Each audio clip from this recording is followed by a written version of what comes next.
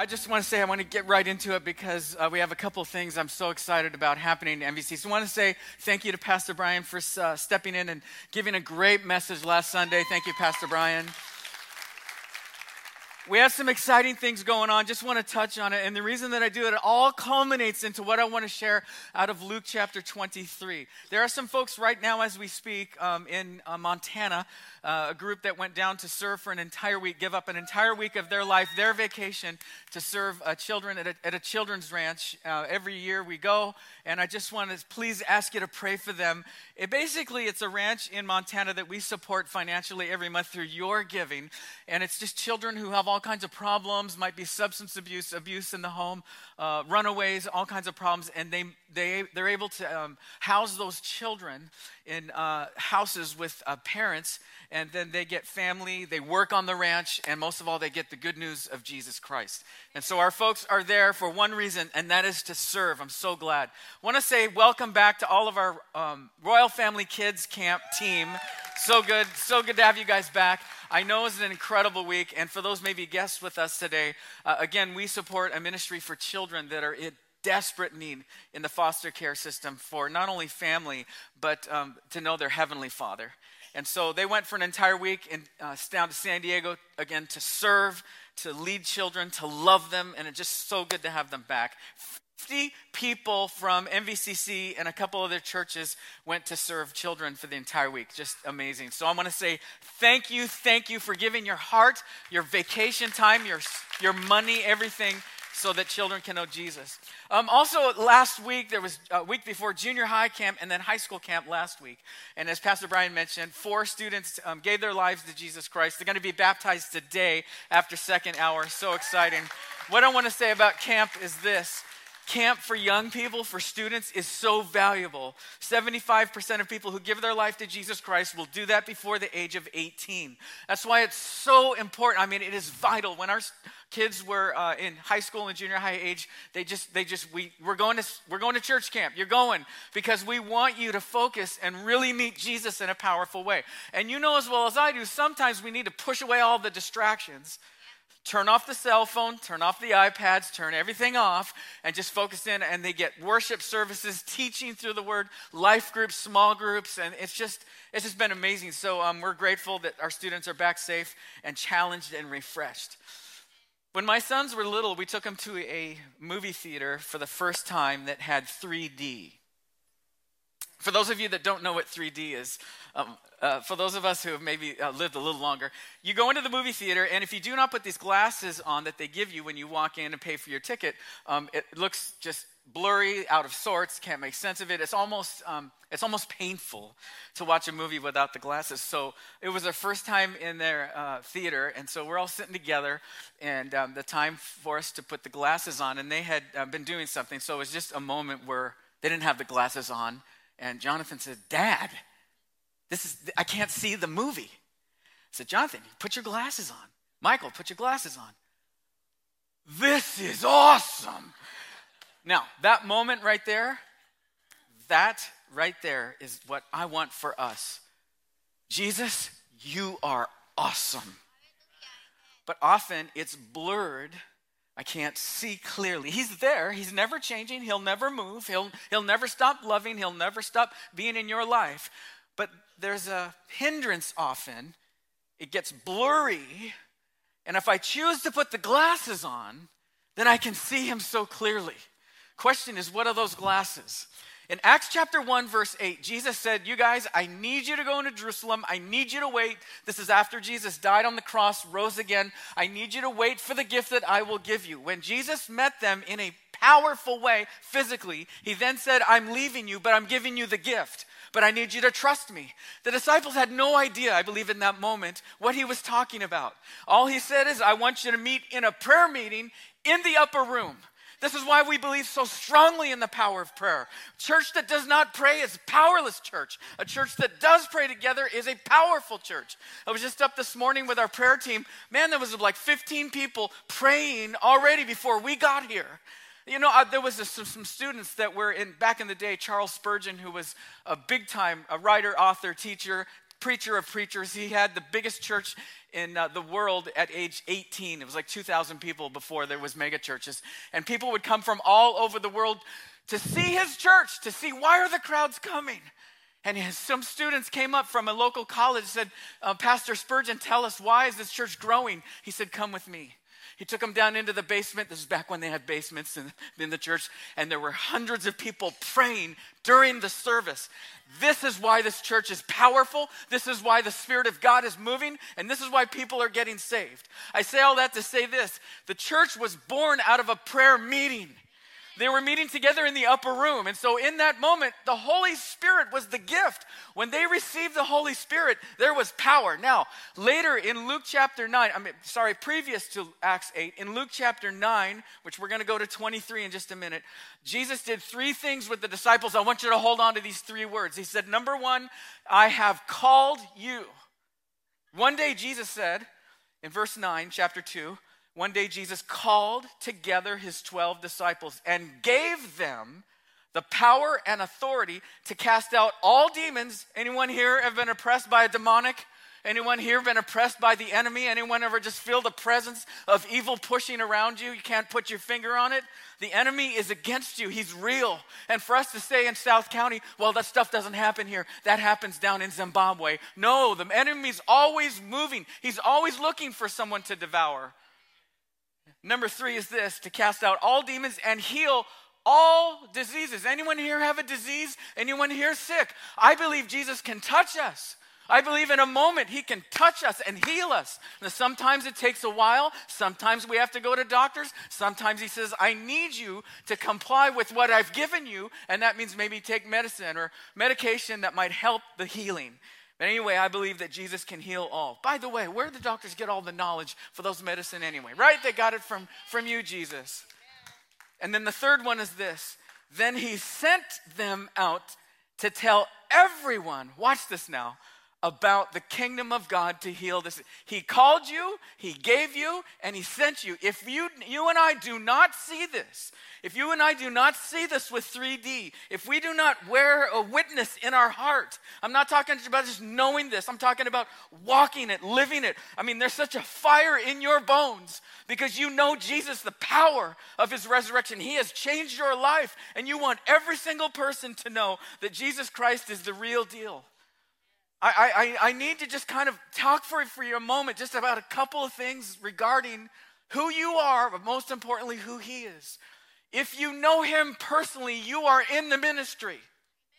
At MBCC, this is not about having a show for an hour and 10 minutes, the service, and then we just kind of go about our day. This is about equipping you, empowering you, encouraging you, challenging you. If you feel, oh man, that hurt a little bit, I got to change this, I got to transform this. God, I hear you speaking to me. That's all good because we are becoming more of a disciple, a follower of Jesus. And as we just sang the song, sometimes we have to go through suffering. And if it means, God, that means I'm going to be closer to you, more intimate with you, rely upon you, lean into you. Jesus, whatever you want me to do, I'm along. I will not fight it. And I will tell you honestly, that is hard for me. Because I like my comfort. I like the way I like it. I want life the way I don't like pain. I don't like not knowing what's happening in the next week. And God says, I need you to trust me.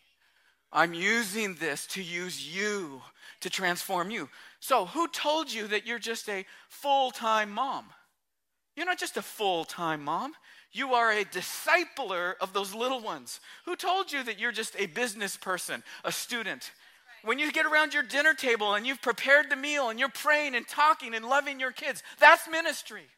If you're a student and you're walking down the hallways of junior high or high school and you're seeing all this crud that's going on in the public school system right now, what people are doing, stand up for what you believe in. That's ministry. If you're a student, university student, and you're in philosophy class and the professor's constantly, the Bible's just this, the Bible's not that, the Bible's a myth, the Bible's not true, we don't have a God, we are just an accident. Stand up for what you believe in. That's ministry.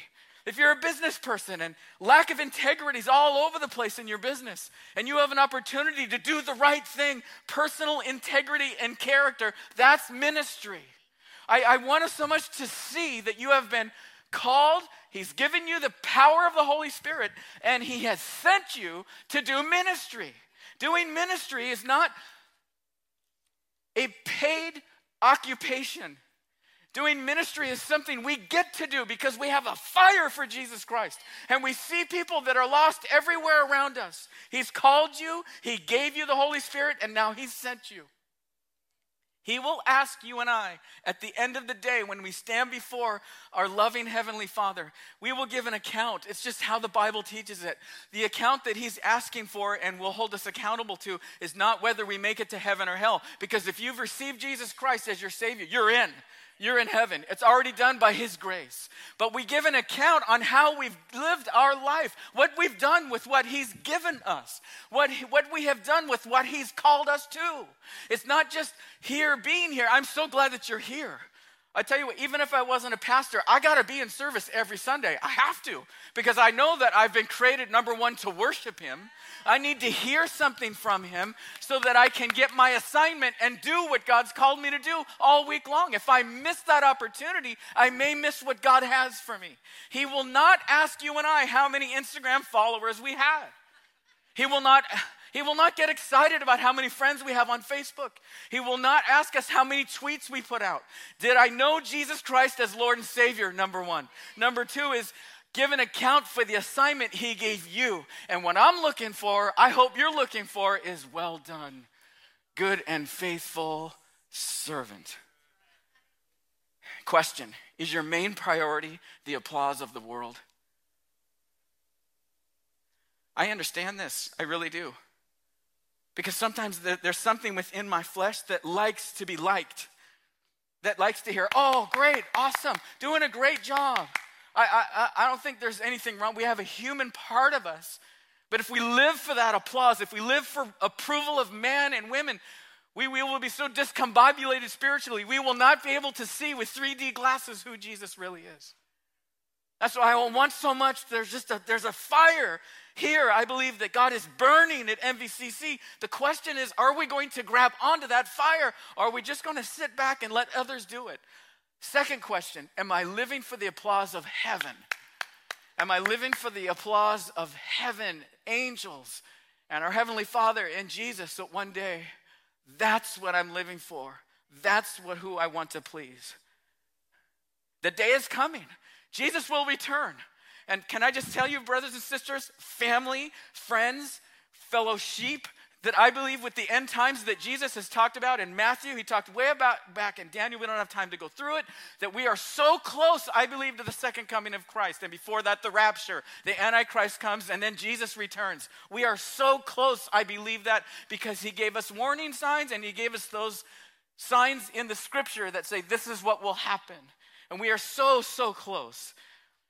We don't know the day or the hour. My problem, I don't know about you. I'm just preaching to me first. My problem is I'm living for the rest of the 100 years that I'm hopefully here. That's how I live. Or I live for the day. I get caught in the moment. We had a guy here that gave his life to Jesus Christ. His name was Chuck. He gave his life to Jesus Christ one Sunday. The next Sunday, we met with him the next Sunday, he was baptized. I mean, sincere, this guy had given up everything in his life. He was changed. He was transformed. 7 days, the guy was transformed. The next day after Sunday, he died. He died of a heart attack. He was 42 years old. I couldn't believe it when I got the news. Of course, we are saddened, but so grateful that he didn't wait to give his life to Jesus Christ. No person knows the day or the hour. None of us knows what's going to happen tomorrow. Some of us who are 25 think we're young, but if your death date is 36, you're old. And some of us who are in our early 50s, 40s, and we think we're going to live, you see, it's all relative. If you die when you're 90, you're young. You got a lot of time to do what? Ministry. Step into your calling. Get serious about following Jesus. If you're part of our family here, I want you to be so passionate, so on fire that Jesus is everything to you. Every single one of the 12 disciples, except for one, John, were martyred, killed, died for their faith. Horrible ways that they died for Jesus. I believe that God is calling you and I to lay it all down, to surrender everything to Jesus. Even today could be a life-changing day for anyone. I want you to have a fire in your bones because you love Jesus so much, because he loves you.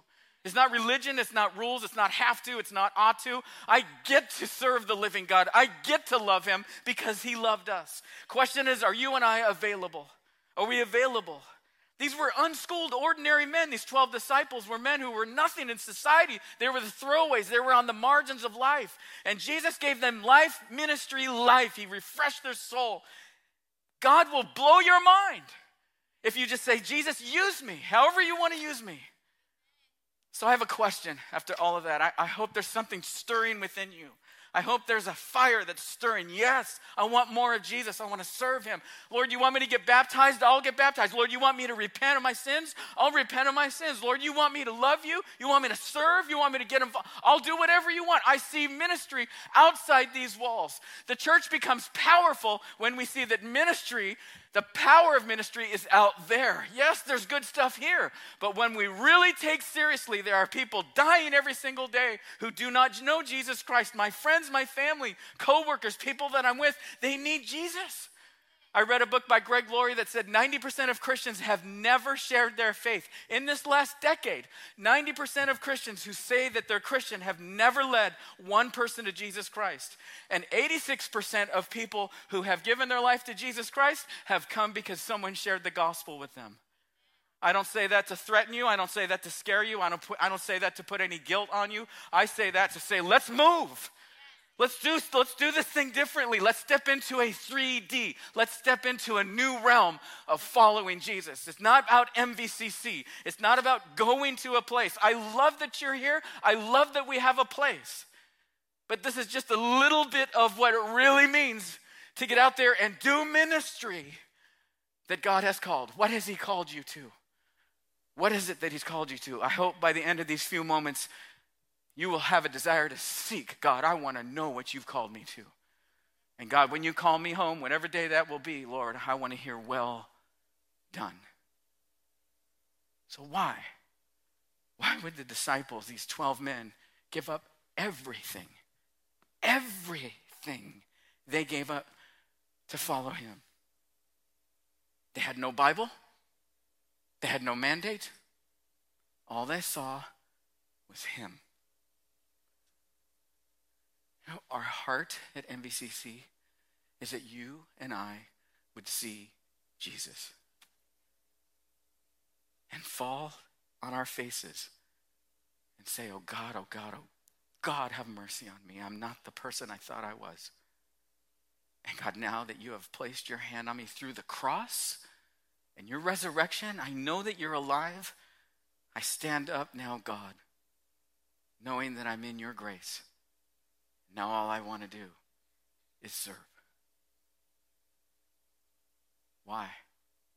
Why would they go through everything they did? Because of this. In Luke 23, 26 to 56. As they led Jesus away, a man named Simon, who was from Cyrene, happened to be coming in from the countryside. And the soldiers seized him and put the cross on him and made him carry it behind Jesus. And a large crowd trailed behind, including many grief-stricken women. Simon carries the cross of Jesus as he is making his way to the cross to die for you and me. I don't know, if I was standing on the outskirts, would I be standing and watching? What would I do if one of the Roman soldiers pulled me into this mess and said, now you carry his cross? Would I be willing to carry the cross that Jesus would be nailed to? Let's continue on. But Jesus turned and said to them, daughters of Jerusalem, don't weep for me, but weep for yourselves and for your children. For the days are coming when they will say, fortunate indeed are the women who are childless, the wombs that have not borne a child, and the breasts that have never nursed. People will beg the mountains, fall on us, and plead with the hills, bury us. For if these things are done when the tree is green, what will happen when it is dry? What's he talking about? One more verse, 31. Do we have, 30. Yeah, 31. For if these things are done when the tree is green, what will happen when it is dry? What Jesus is talking about is the future of the destruction of Jerusalem. He's saying tough times are coming. It will always be that way. Trouble will always be a part of our world because we live in a sin-infested world. So he's preparing them for what is to come. He wants them to know, look, I'm going to be okay. I'm going to rise from the dead, but I need you to pray for those in Jerusalem that will wish they were dead, because it's going to be so bad when Rome overtakes. Let's continue on into verse 32. 2 others, both criminals, were led out to be executed with him. And when they came to a place called the Skull, they nailed him to the cross. And the criminals were also crucified, one on his right and one on his left. These 2 men, can imagine, one on his right and one on his left. The Romans would crucify 30,000 people up to that point. Along the roadsides, they would literally crucify men as an example. The Romans had perfected the art of crucifixion. Sometimes literally they would run out of lumber how many people they would crucify. Most of them were murderers, thieves, lowlifes, riffraff, the ones that were the throwaways. In fact, Deuteronomy 21, 22, and 23 says, "Cursed is anyone who hangs on a cross." Why do we mention this? Because Jesus took on our sin. When they nailed him to that cross, you and I, everything that we've ever done wrong, he took it all on himself. He took the burden of our pain, our heartache, our stress, our anxiety, our worry, our sinful behavior when we ran against God and when we didn't know what we were doing, all of it. He took all of the sins of all of humanity. And Jesus in that moment allowed himself to be sin for us, so that in 2 Corinthians 5, we might become the righteousness of God. He pours his righteousness into us. If we receive Christ, we now have his righteousness, his holiness, his power, his Holy Spirit. It's a wonderful thing. Let's continue on. Jesus said, "Father, forgive them, for they don't know what they are doing." And the soldiers gambled for his clothes by throwing dice. Jesus, in that moment, looks at you and me. And the one thing, the most important thing in our whole life, he wants to know that you and I are forgiven. That's it. And Jesus looks into the eyes of the ones that crucified him. "Father, forgive them." For all the Jewish people that did not receive him as the Messiah, forgive them. For all that did receive him as the Messiah, forgive them. Everybody gets to be in. If we choose, we have to step into and receive that forgiveness and repent of our sin, man. Let's continue on.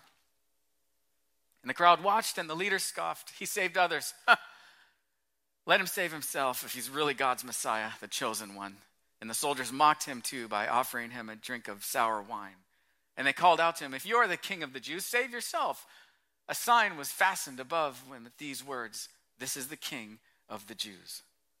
One of the criminals hanging beside him scoffed, "You're the Messiah, are you? Prove it by saving yourself and us too while you were at it."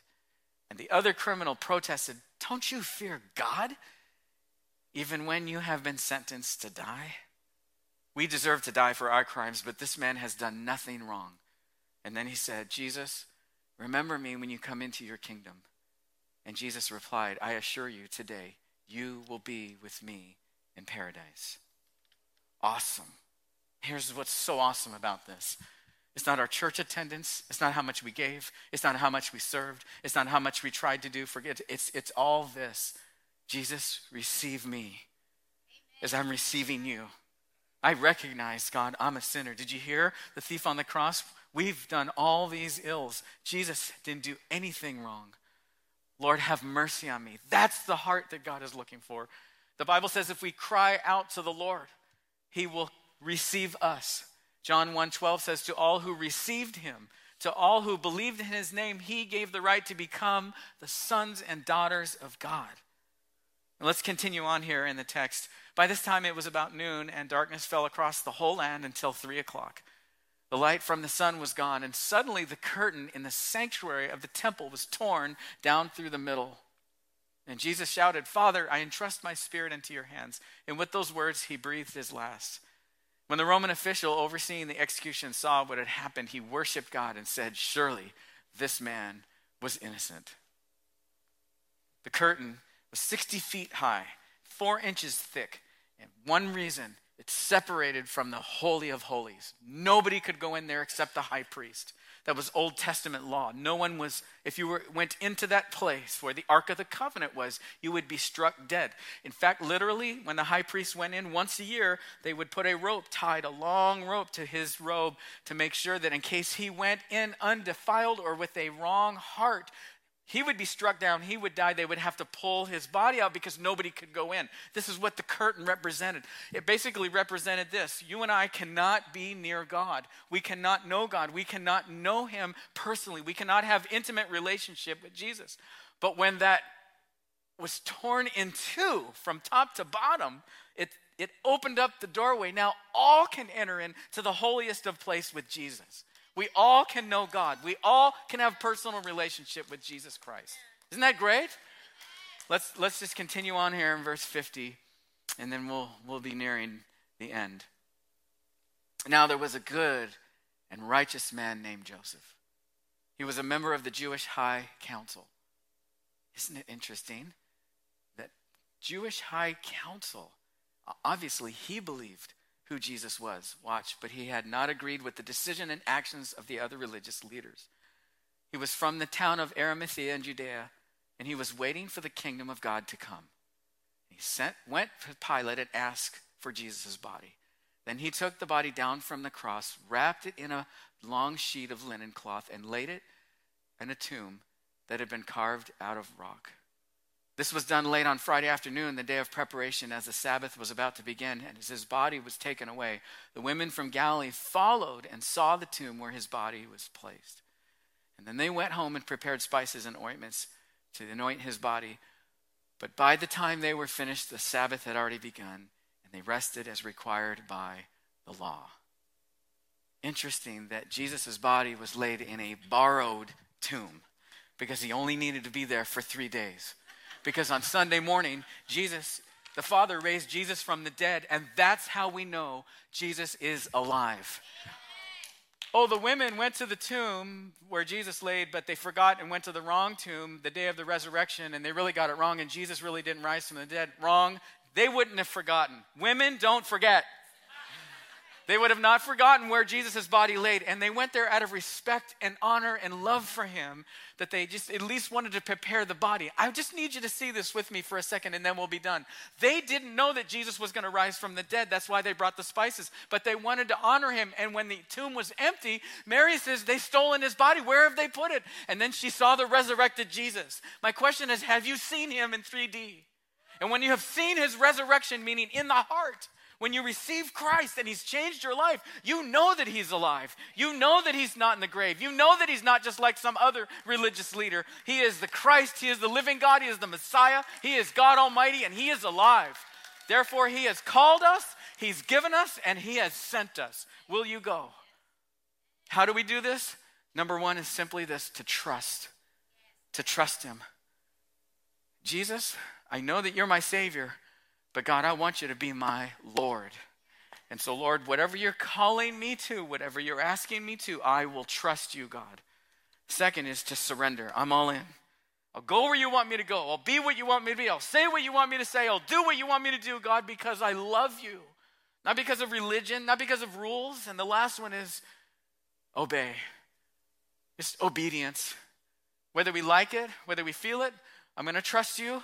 I'm going to do everything that you've said you want me to do, Lord. I'm going to surrender. You want me to be a good husband, be a good wife. You want me to be a good father, good mother. You want me to be a good student. You want me to be a good follower of Jesus. Whatever it is, God, I will obey you. I trust you in this moment. My question is, do you know him? If you're here today and you don't know him, now's the moment. Now's the moment to give your life to Jesus. If you're online, maybe you got there by accident for whatever reason. We're glad that you're here. I want you to know him, and you can know him right now. I'm going to pray. I'm going to ask you to receive Jesus Christ in your heart. Second question is this: are you passionately following him? So let's pray. Father in heaven, I give you my life. I surrender my life. Thank you for your death and your resurrection. Thank you, God, for forgiving me of all my sins. I know I'm a sinner, Lord, and ask you to forgive me. Thank you, Jesus. And now, Lord, send your Holy Spirit power in my life. Transform me, change me, God. And now, Lord, I surrender my entire life to serve you one step, one day at a time. In Jesus' name, amen. The cross is where it all happens. So that's why we want to give you just a moment to just kind of center down and have a quiet moment with Jesus to thank him for what he's done. That's why in the seat back in front of you, there's a small juice and wafer there. You can just, as you wish, as you take a moment to remember him. It's all about the cross. It's not about me. It's not about us. It's about him, and that's what this time is for. Jesus said to the disciples, take this, eat this. I want you to remember me. So, Lord, in this moment of solace and quietness, God, we don't just remember you, God, but we honor you and what you've done. In Jesus' name. Thank you so much for joining us at Mission Vale Christian Church. Just know that we always have live services here every Sunday at 9 and 11 a.m. We'd love to have you here, and we'll see you next time.